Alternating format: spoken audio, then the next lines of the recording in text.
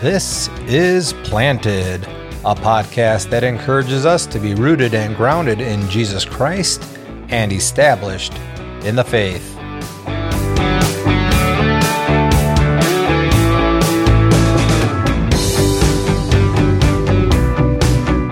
Today's discussion focuses on the true believer's demeanor in their purposeful life in living out the profession of faith.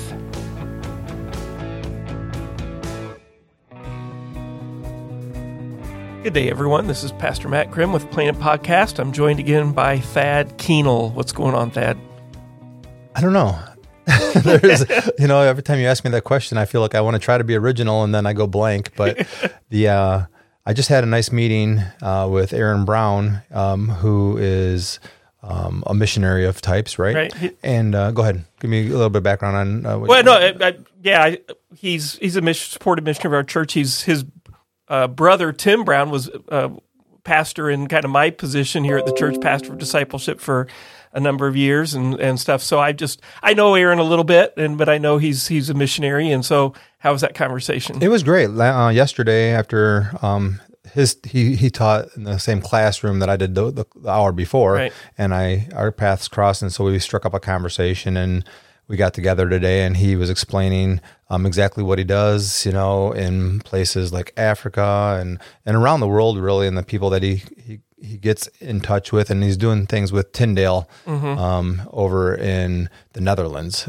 And I just think it's really neat, just the parts of the body of Christ, the different members and the activity and how we can all partner together to be accomplishing the mission of God. And it really shows that wherever our heart leads us, through the directing of the Lord, there's a place for the gospel. And, I think it's just neat that we're not all doing the same thing. Right. Yeah. Yeah. And it was great. We had a little conversation today and I learned more about that. And I think it was good because what he was explaining, which is relevant to our study here, is about where he's teaching, or where the Tyndale College is a very cross-cultural university. There's people from Africa, there's people from around the world, and some are very hierarchical, other egalitarian. Right. And it's like, you get those two groups together, and it's kind of like, are people offended pretty easily? Yeah. I know. And I was like, he's like, yeah, no, but with the love of Christ, they work through a lot of that stuff. And so it's really neat. And so,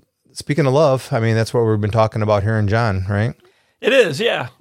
And last time we, I think, got through verse 12 of chapter 4, and we were emphasizing the love of God, letting God define that love, knowing the full character of God and His redemptive purposes helps us know that. And the gospel itself, as we looked at, this is the love of God, that He sent His Son as a propitiation for our sins.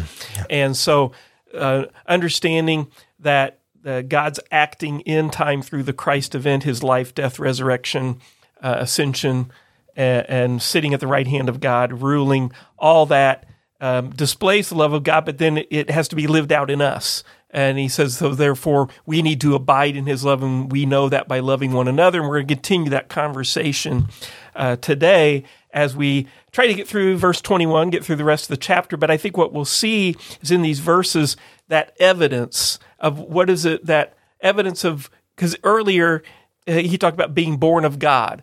Born of God, the love of God is in them. And so if we're born of God, if there is this born again, real conversion of faith, what are the evidences? And he's been talking about that, and we'll kind of see that clearly laid out, hopefully, here in verses 13 to 21. So why don't I read for us from the ESV, 1 John 4, 13 to 21. By this we know that we abide in Him and He in us, because He has given us of His Spirit. And we have seen and testify that the Father has sent His Son to be the Savior of the world. Whoever confesses that Jesus is the Son of God, God abides in Him, and He in God. So we have come to know and to believe the love that God has for us. God is love, and whoever abides in love abides in God, and God abides in him. By this is love perfected with us, so that we may have confidence for the day of judgment, because as He is so, also are we in the world. There is no fear in love, but perfect love casts out fear. For fear has to do with punishment, and whoever fears has not been perfected in love. We love because he first loved us. If anyone says, I love God and hates his brother, he is a liar. For he who does not love his brother, whom he has seen, cannot love God whom he has not seen. And this commandment we have from him, whoever loves God must also love his brother. Let's pray. Father God, we do come and ask for your Spirit to bless us with the just inspiration of the outpouring of your word in our lives and in our discussion. We pray that we'll be honoring you in Jesus' name. Amen. So as we've been looking at John and talking about this, one of the things we've been wanting to do is continue to bring up the idea of evangelism and sharing the gospel with people and the heart of that. And we've been talking about it, how it's done in word and deed in John, because he's very interested in the truth and clearly explaining the gospel and who Jesus is opposed to the false teachings, but then he's also making sure that it's always done with love and that brotherly love is being exhibited among Christians and that would be witnessed, to the world. And so as we do that, and we start here in verse 13, he says, by this we know that we abide in him and him in us, because he'd been talking about before that the true Christian abides in the love of God. And so we're going to see here these three evidences of a convert. And the first one, he says here, after he says that we are in him and he's in us, he says, because he has given us of his Spirit. And so one of those first evidences of the new life in Christ is the indwelling of the Spirit, right? And we see that in other places in the New Testament, right? Even in the John 3 passage where it talks about being born again, he says that which is born of the Spirit, is Spirit. The Spirit will blow where it wants, and so forth. And so there we see it. We see it in Ephesians 1 with the deposit of the Holy Spirit, the guarantee of our inheritance, right?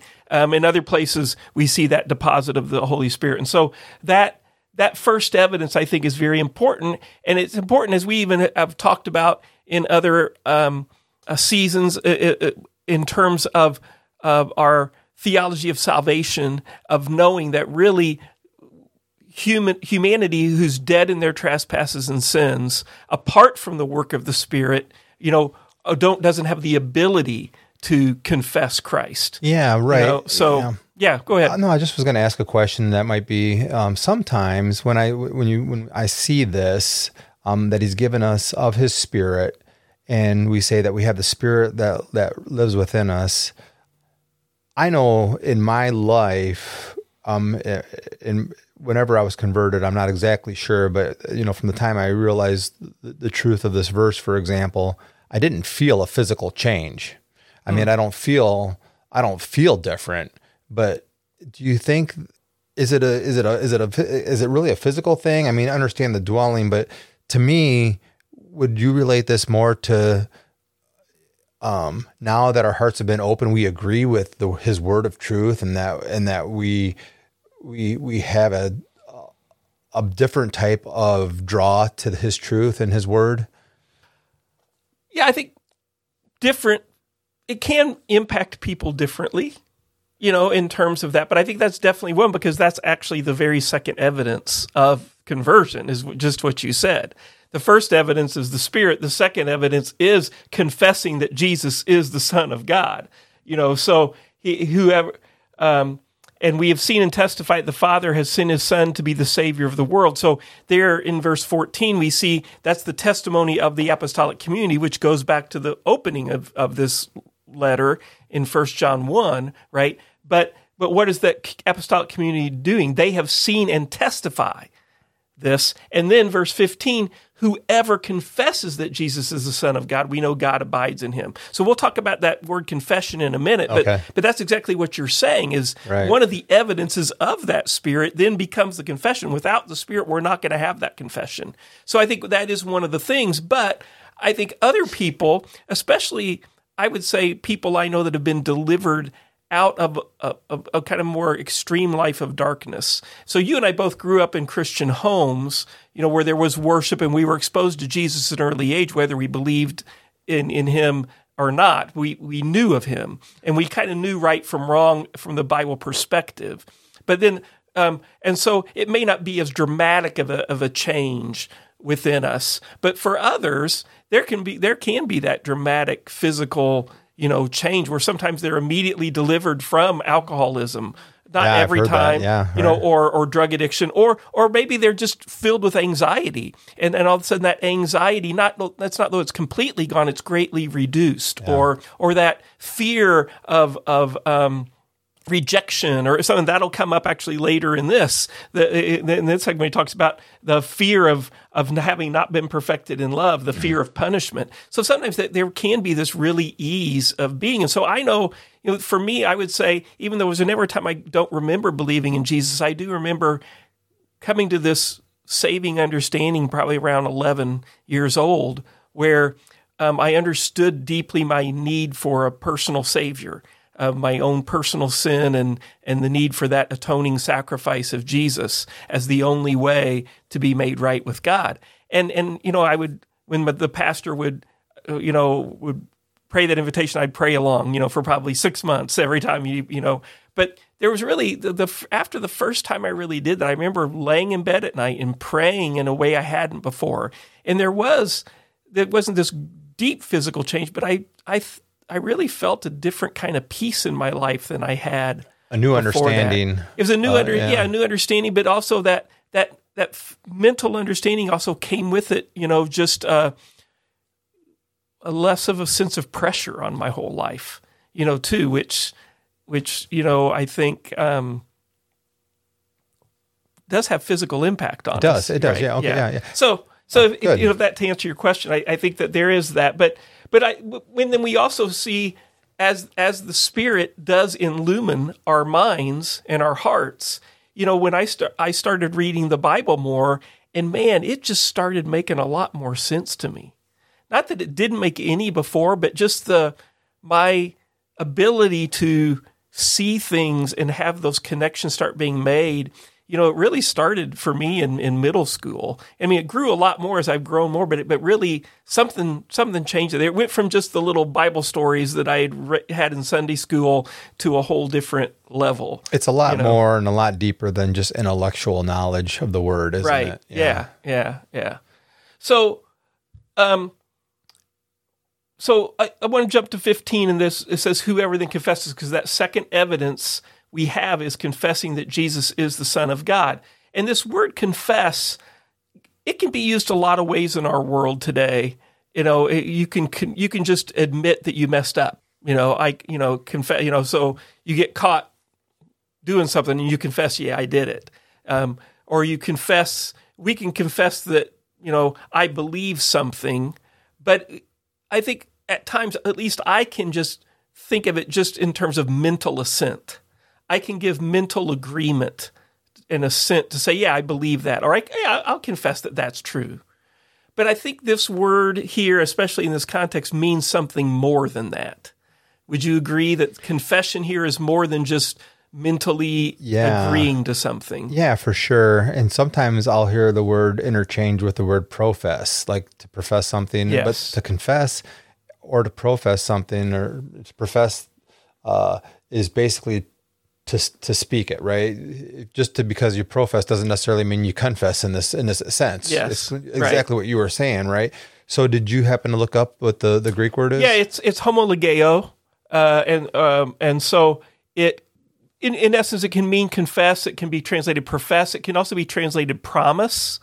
One time it's even give. It's translated as give thanks in like the it might be the King James. Or acknowledge, and so forth. And so, depending on the context it's in, sometimes it can be used in other Greek writings, not New Testament. It could be like in a legal statement to give a witness testimony, to confess in a legal setting. Yeah, it can be that, but it could also be like a solemn statement of faith too. That saying in other Greek writings that say, this is what I'm. It's almost, I would say, leaning a little bit towards, in that sense, almost like, this is what I'm putting my allegiance to. So it's a profession, but it's combined with the assurance of a deeper truth or belief. Right. And I would say, from a biblical standpoint, it would be akin to like a covenant promise. So it's when you promise, like in a marriage, that I'm going to do, that there's. It's a little different word, but it's along those lines because it really is, it has more the idea of a solemn vow. Yeah, to say I love you and then to talk about the love that you profess at your marriage covenant contains all of this abundance of the purpose in God. And that's why John, in this whole letter and even following this, he says, that if this is your confession, then you're going to love. Right. And so I think that when we see confess here, that it really is that, it is kind of that statement of faith. It's that profession. It's that we've talked about that change in allegiance. I used to be, allegiance to myself or, to my prideful ways or the following of other gods or following this or that. And now, we're switching and my allegiance is to Jesus. And I confess that he's the Son of God. He's the one that's preeminent above all else. And so I confess that he has that rightful status in the world and he's got that rightful status in my heart. Yeah, well, maybe that's the key word is allegiance, because you can ask people what faith are they, for example, just in general conversation, and they'll confess to be I'm a Christian, right? Yeah. But then you look at their life and their allegiance is showing or demonstrated to be still to this world. And so there's a conflict there, and it's not that you can tell everything by that, but the idea is that the one that confesses is going to be demonstrated in a changed life that's going to resemble that of God, right? Yeah, and it really does, I think, relate to what it is you're confessing. So, it says you're confessing that Jesus is the Son of God, and that's a loaded theological phrase, right? Mm-hmm. That Jesus is, yes, the second person of the Trinity, but he's also, as the Son of God, as the incarnate, is that firstborn, over creation, that he has that rightful status as preeminent among of all humans, as well as the second person of the Trinity, right? And so when you confess that he's the Son of God, you're saying a lot. Yeah, you're agreeing that he's worthy to be worshipped. Exactly. Yeah. So good. So then the third evidence we see here is something he's been talking about all along. It's repeating what we talked about some last week. But so we have come to know and believe the love of God has for us. God is love. Whoever abides in love abides in God, and God abides in him. Which he says at the end of verse 15, God abides in him and he in God. And so that is that third evidence, is this abiding in love, abiding in the love of God. And so the first is the receiving of the Spirit. The second is the confessing Jesus, Son of God. And the third is that outward expression that starts to manifest itself in love. So I think we can say in some ways it's the evidence is this of conversion is this born again of the Spirit. There is the confession, and there is this change in character, right? So the Spirit within us brings about this new allegiance, and with that, he brings about this work of the new character in us, and that new character that is being worked out in us is this abiding in love.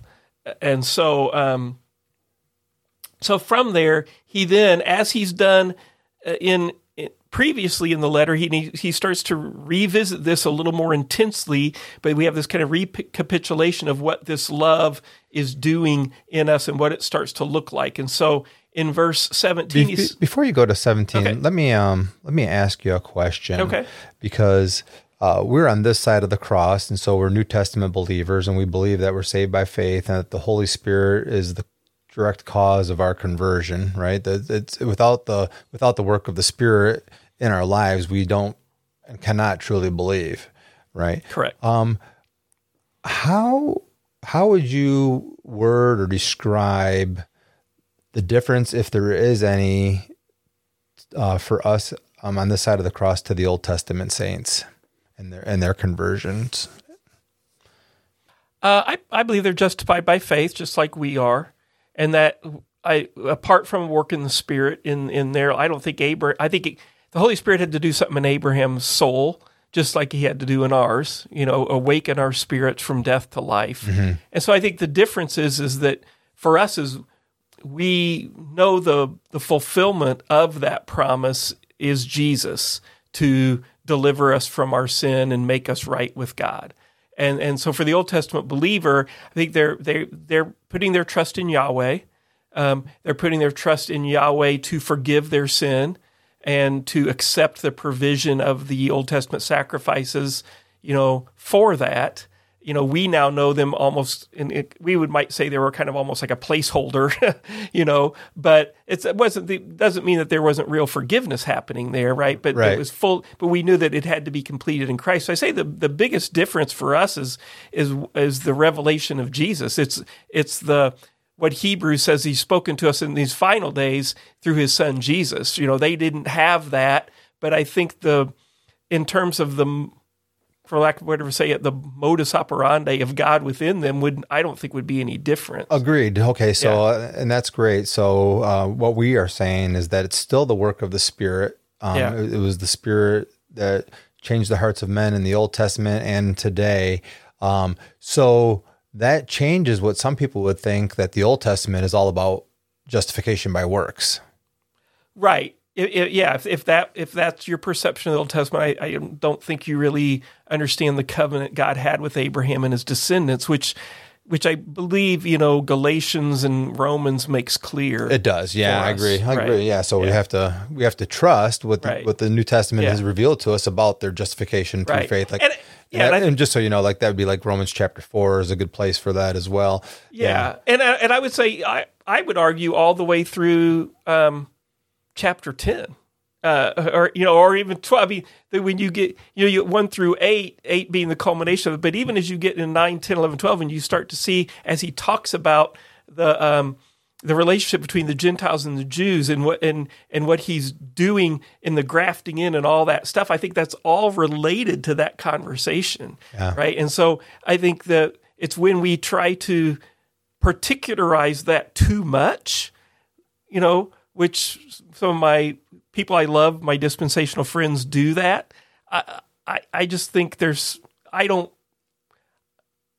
look for more unity more continuity and unity in that than the discontinuity that they find. Yeah. And so I think that that's the case. And actually John in his way is talking about that here, because I believe he's really, in a lot of this, as he talks about loving God and loving others, he's reflecting back on, like the Deuteronomy 6 and the Shema, "Hear, O Israel, the Lord our God, the Lord is one. Love the Lord your God with all your heart, soul, mind, and strength." And then Jesus, when asked about the greatest commandment, he adds Leviticus 19 and love your neighbors yourself, right? And so John here in this whole discussion about loving God, and that love of God is shown in this realization of Jesus as the true expression of the love of God. And then he says, and if you have this, you're going to love one another, right? He's bringing those things together. And that is the Old Testament covenantal confession. It is, yeah. Right? Yeah. And so, so to me, it's one. It's the same Old Testament, New Testament. It's just, its fullness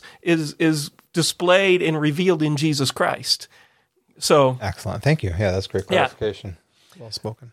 So we have then in verse 17, he says, "By this love is perfected with us." Now, we talked about this last week in terms of this whole idea of this love needing to be perfected in us, that it really is the outworking and fulfillment of this through our lives, that the love is perfected as we display it. It's not that God's love isn't already perfect, but it is being perfected in us and with us as we are those signposts and light posts of his love to each other and to the world. But it's interesting here that he adds another condition to it. He says, "So that we may have confidence in the day of judgment." Because as he is, so also are we in the world. And so, again, there's this whole idea of living it out in the world, but why do you think he says, "so that we may have confidence in the day of judgment"? Well, if we're talking about the day of judgment, that's going to be speaking of the end of days at the end, where all righteousness of Christ is going to be demonstrated in reward or condemnation, right? And in a sense, in a final sense. So I think of the sheep and the goats, and that I'm not sure if I'm taking us down the path that you're leading me to, but this is just where my mind is going. But when we look at the sheep and the goats, there's a demonstration that's given, or an example that's given about what people did. You know, when you give a cup of cold water in my name, and or you know, if you put a coat on somebody, you know, the things that you've done for these brothers of mine, you've done for me. Right. You know, and so it seems like it's a little bit of works, but I think I can recognize in this, now that we just read the previous verses, is that's the love of Christ that's worked out in us. So that evidence of judgment is not the work itself, but that work made manifest of the love of God. And that's why when Christ says, you know, for all those people that just did those things because of their good works, he just basically said, I never knew you. Yeah, right. You know, and this is really scary. And when you think about terms of judgment, but where that gives us confidence is because when we have that testimony of the Spirit within us, and that we know that we truly believe his word and that we love him, we are in full reliance on his righteousness in that day. Right. And so that gives us confidence that we're not relying on ourselves, but fully on him. And I think some of that comes too, as that produces itself in that change of character in us, right? That we can say, okay, I'm not really just fooling myself. We see the work of the Spirit in us. We see that change, and we say, okay, you know, this isn't works, but it's fruit of the work of God. Which really we should have read verse 18 as well, because 18 and 17 are linked together. Okay, so why do we need confidence in the day of judgment? Because if we don't have it, we might be full of fear that when God does come and judge us, that we may not withstand that judgment. But here in verse 18, he says, there is no fear in love, but perfect love casts out fear, for fear has to do with punishment. And whoever fears has not been perfected in love.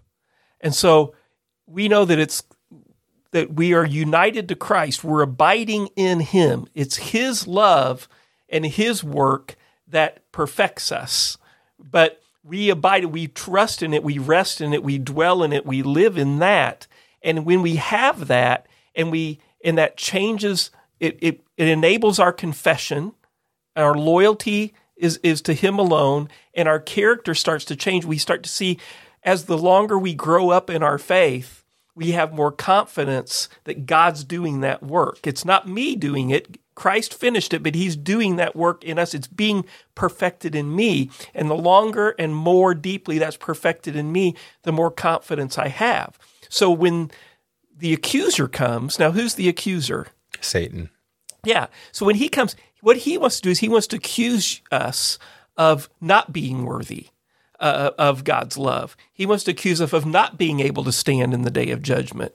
But we look back to the evidence of our confession, the evidence of the Spirit and that transforming character in us, and I don't have to fear punishment. I still fear God, right? Because the fear of God is the beginning of wisdom, right? So I still have the appropriate reverence and fear of God, but I don't fear his wrath anymore. I don't fear his punishment. I more just recognize his holiness and wonder and might, and that apart from Christ, I would be afraid of him. But now in Christ, I have love.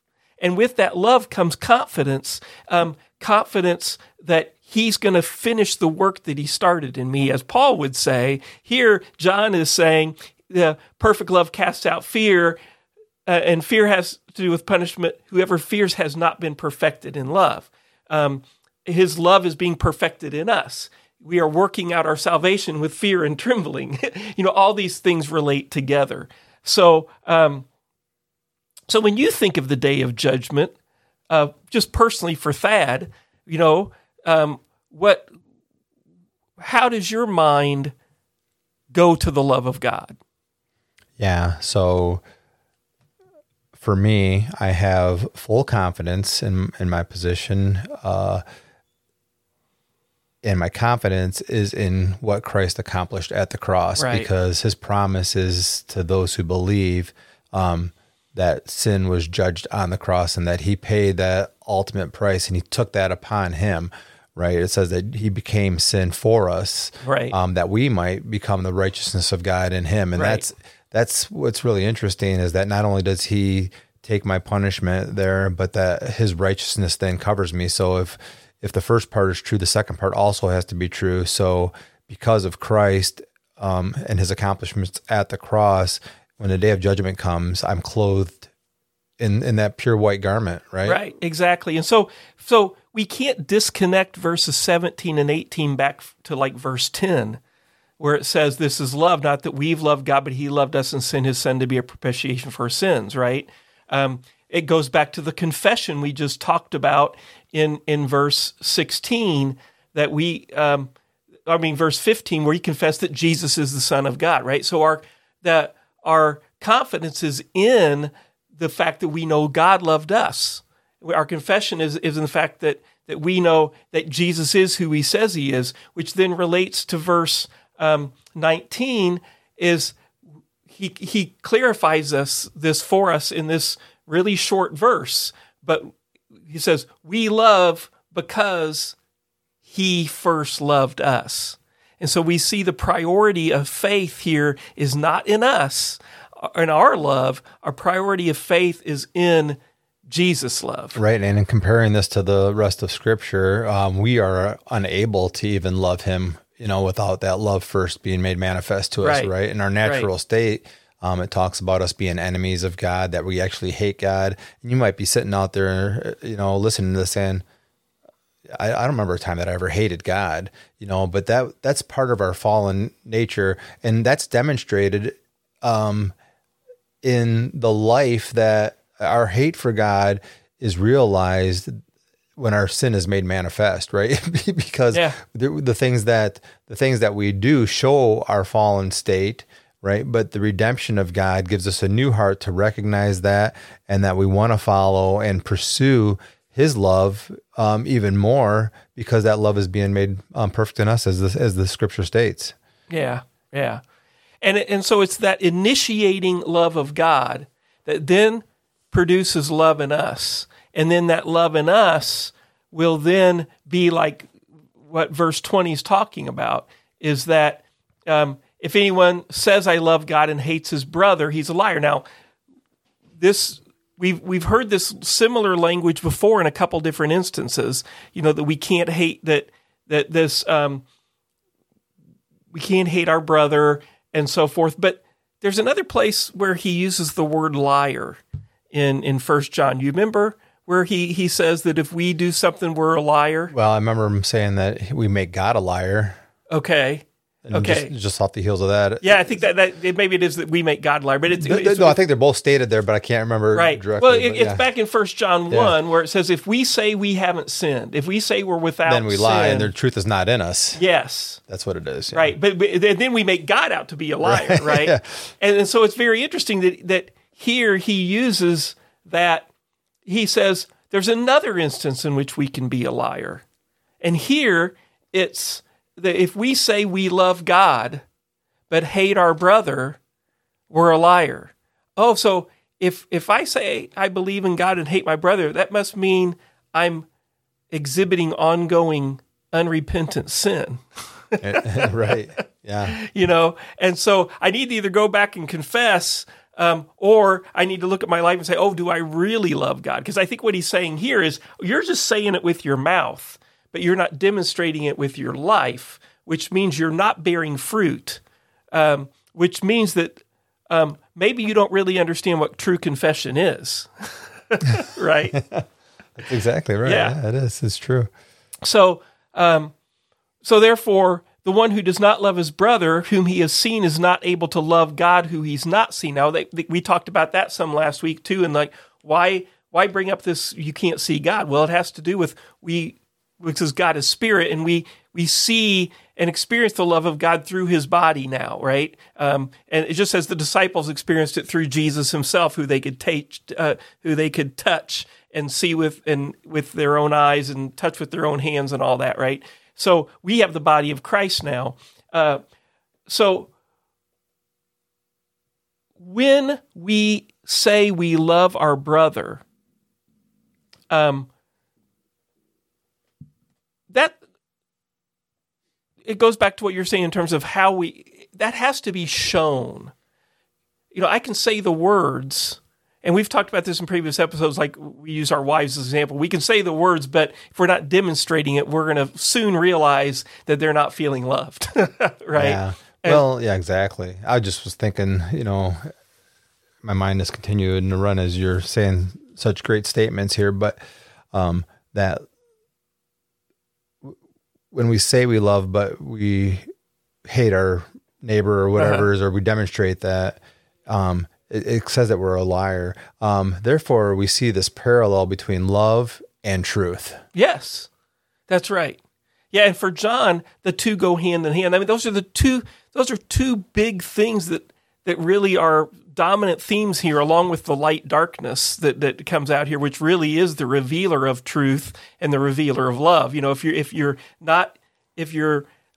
don't have the truth, you're in darkness, and if you're not loving, you're in darkness, as well. But they do go together. Why?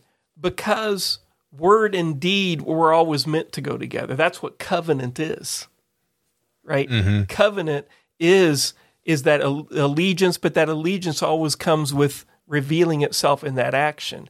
And that's where we know that without the Spirit and without the love of Christ and us being united to Him, we don't do it. So that's where our faith is in the priority of God loving first. And it's through that we have our justification. There's nothing I do to contribute to my salvation, but the evidence and fruit of that does show itself in a life that is changed and different. And that's where when we repent of our old way and believe in Jesus, we then start to begin that sanctification process, that process of becoming holy. We are already set apart in Christ, but our life will more and more, as we work at our salvation, as we're delivered from daily sin and daily temptation, we are handed over to the new creation, and that new person grows in us, which, as we talked about, gives us more confidence. It's not like our faith is more realized and actualized within us as we do that, which shows itself more and more in a life of love, which he's saying here. And so, verse 21, this is the commandment we have from him, that the one who loves God should love his brother also. So he kind of sums it all up in that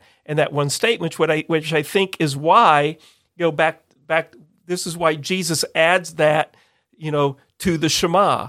Back when he's asked about the greatest commandment, he cannot just say love God without bringing up the Leviticus 19 as well as love your neighbor, because he knows that the whole law is summed up in that if God elected the nation of Israel, when he chose them for a purpose to be a blessing to the nations, he gave them the command to not worship any other gods, right? He also then gave them the command, says, this is how you're going to love one another, by not stealing, murdering, cheating, adulterizing, all those kind of things. That life of devotion to God is shown in community for love for one another and well-being and flourishing of the whole life. Yeah, if we're just going to say that we love God, but we can treat our brother however we like, we're just saying that we're agreeing to the first 4 commandments, and that's all. Exactly. That's it. So yeah, right. And that's why they're summed up in those two. Yeah. It's interesting also, as important as it is to love God, they're in the 10 commandments, there's 60% of them are how we treat our neighbor, right? Yeah. and our brother, and it's because there's a practical side to it. Yeah. Right? And the last one, I believe, being coveting is more of a condition of the heart. If I steal, I'm stealing something from you, and I can hurt you. But the covet is an internal thing, but that's still against my neighbor. It is, and it really is it's the very thing that God continued to warn the Old Testament about. It's the thing that Jesus warns us in the Sermon on the Mount all the time, is our motives and where our heart is. Mm-hmm. Because that's the first thing that starts to lead us astray, and that's the very thing that the Holy Spirit needs to come in and work upon us, to make us new. That without the Spirit, our heart won't be in the right place. In Old Testament language, it's the circumcision of the heart. The uncircumcised heart is is not with God. It's the circumcised heart that is needed, And so with us, it's unless we're born again, unless we're born of the Spirit, we still have that old dead heart that needs the fleshly part of it cut away and brought back to God. Right? So what do you say to me in my world when I've had somebody that's really, really wronged me, and I'm really struggling with a spirit of forgiveness? There's nothing there that I want to forgive. I don't want the relationship back. And I'm saying this in a little bit of a hypothetical situation, but the idea is I don't want to. Yeah. And I don't feel it. So how can I manifest that love of God? I truly believe that I love God. I know that Christ forgave me. Now what? Yeah. Well, I feel you. I know what that's like. I think what I do is when I look to my confession in Christ and faith and see Him, I remember that I'm now His slave. I'm His servant. And so even though I may not feel that desire, I say, but that's His desire. And so His desire needs to become my desire. And so I pray and ask that He would give me the strength to love someone who I don't want to love. And I think that He will do that. And I recognize that there's still this, in those situations, the habits and memories and ways, the things that have affected me in the past are still there. So I probably have been hurt by someone in the past, and that those unresolved issues, those things, I let the way of the old man deal with that. And now I hear him in that situation again, and the old man wants to deal with it in his way. And so I need to pray for the Spirit to let the new man grow. And I need to ask for peace, love, patience, kindness, gentleness, self-control with that. And that in that present moment, I know it's available to me through the Spirit, and I just need to let Him do that work and acknowledge that I'm the slave in the hands of a loving God and a big brother who's going to lead me down the right path, and trust in Him and not trust those old feelings and those old things that the old man wants to do. Yeah. Do you think there's part of it that's a realization or a lack of realization of just how desperate we were before the love of Christ found us? Yeah. It's like, am I really going to take all these blessings of God knowing that I deserve none of them? Right. And then, this person over here offended me. They probably aren't deserving of it either, but yet they are still one of God's children. Yeah, right? I mean, that's right. They could be. So that it's like, let's just, if you put it in terms of money, let's just say that being saved meant that you get $1 million. Okay. But you only get the $1 million if your worst enemy gets $1 million too. Yeah. It's like, well, I don't want him to have $1 million. But wait a minute, you're not deserving of it either. Right. Sometimes when you put the money situation into it, it's like, well, yeah, okay. Well, Jesus had this very conversation with in a Pharisee's house, right? The woman comes and comes at His feet. The unrighteous woman, comes and she washes His feet with His tears and all this kind of stuff. And the Pharisee is like, "What do you do? If you knew who she was, you wouldn't be letting her do this." And then he tells her the parable of the moneylender, right? And he says, "Which one, forgave the greater debt?" Right. It's the very conversation. And that's what we have to say is, we see ourselves as the one with the greater debt?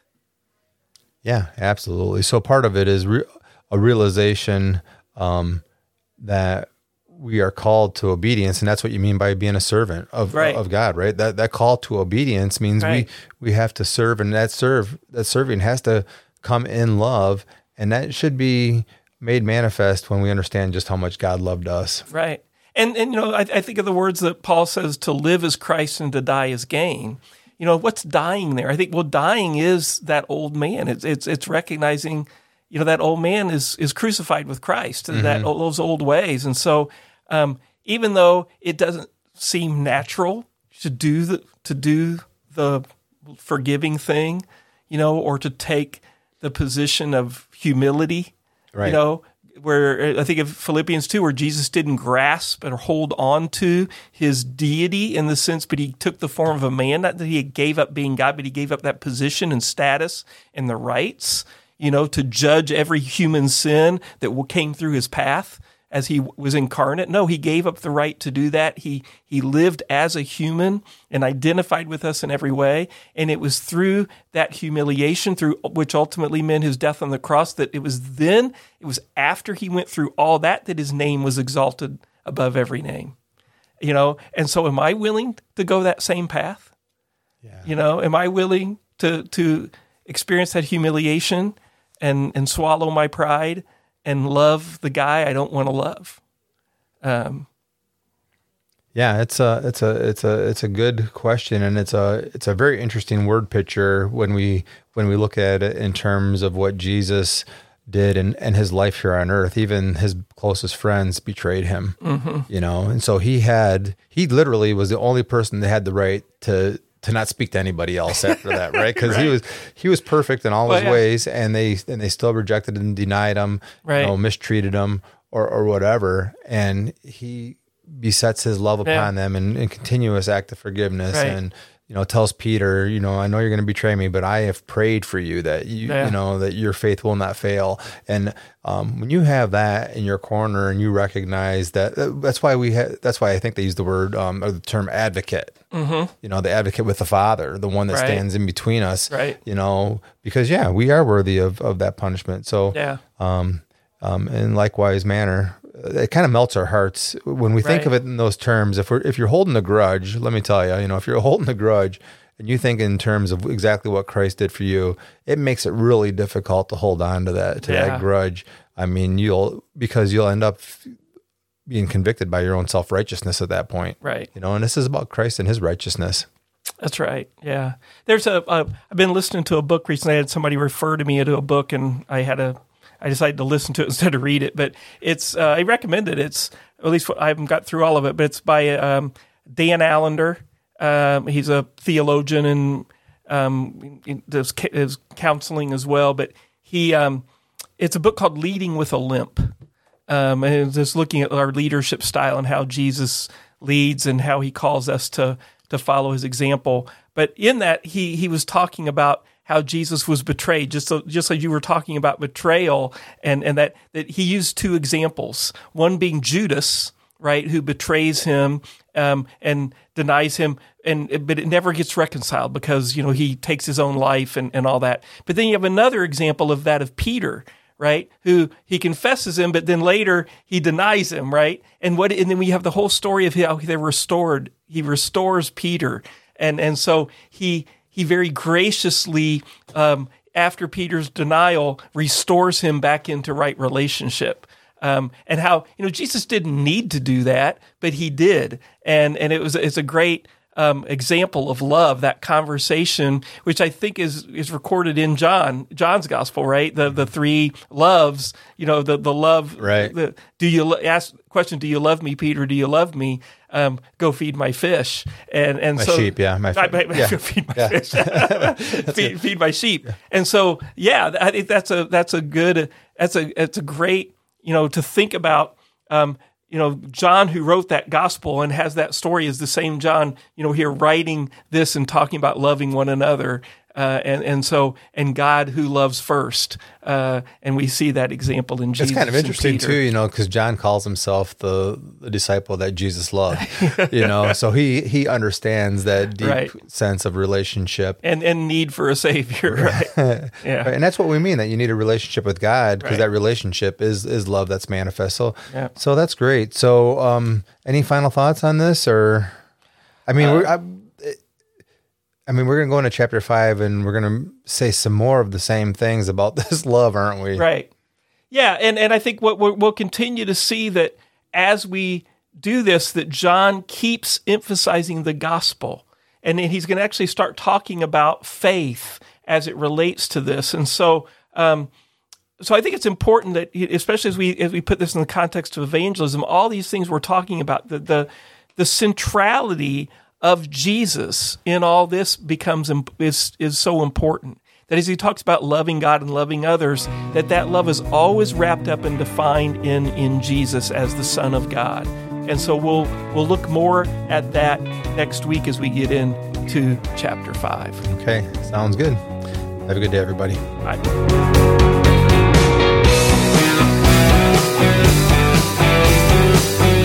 Next time, we will explore how the children of God have victory and overcome this world in which we live.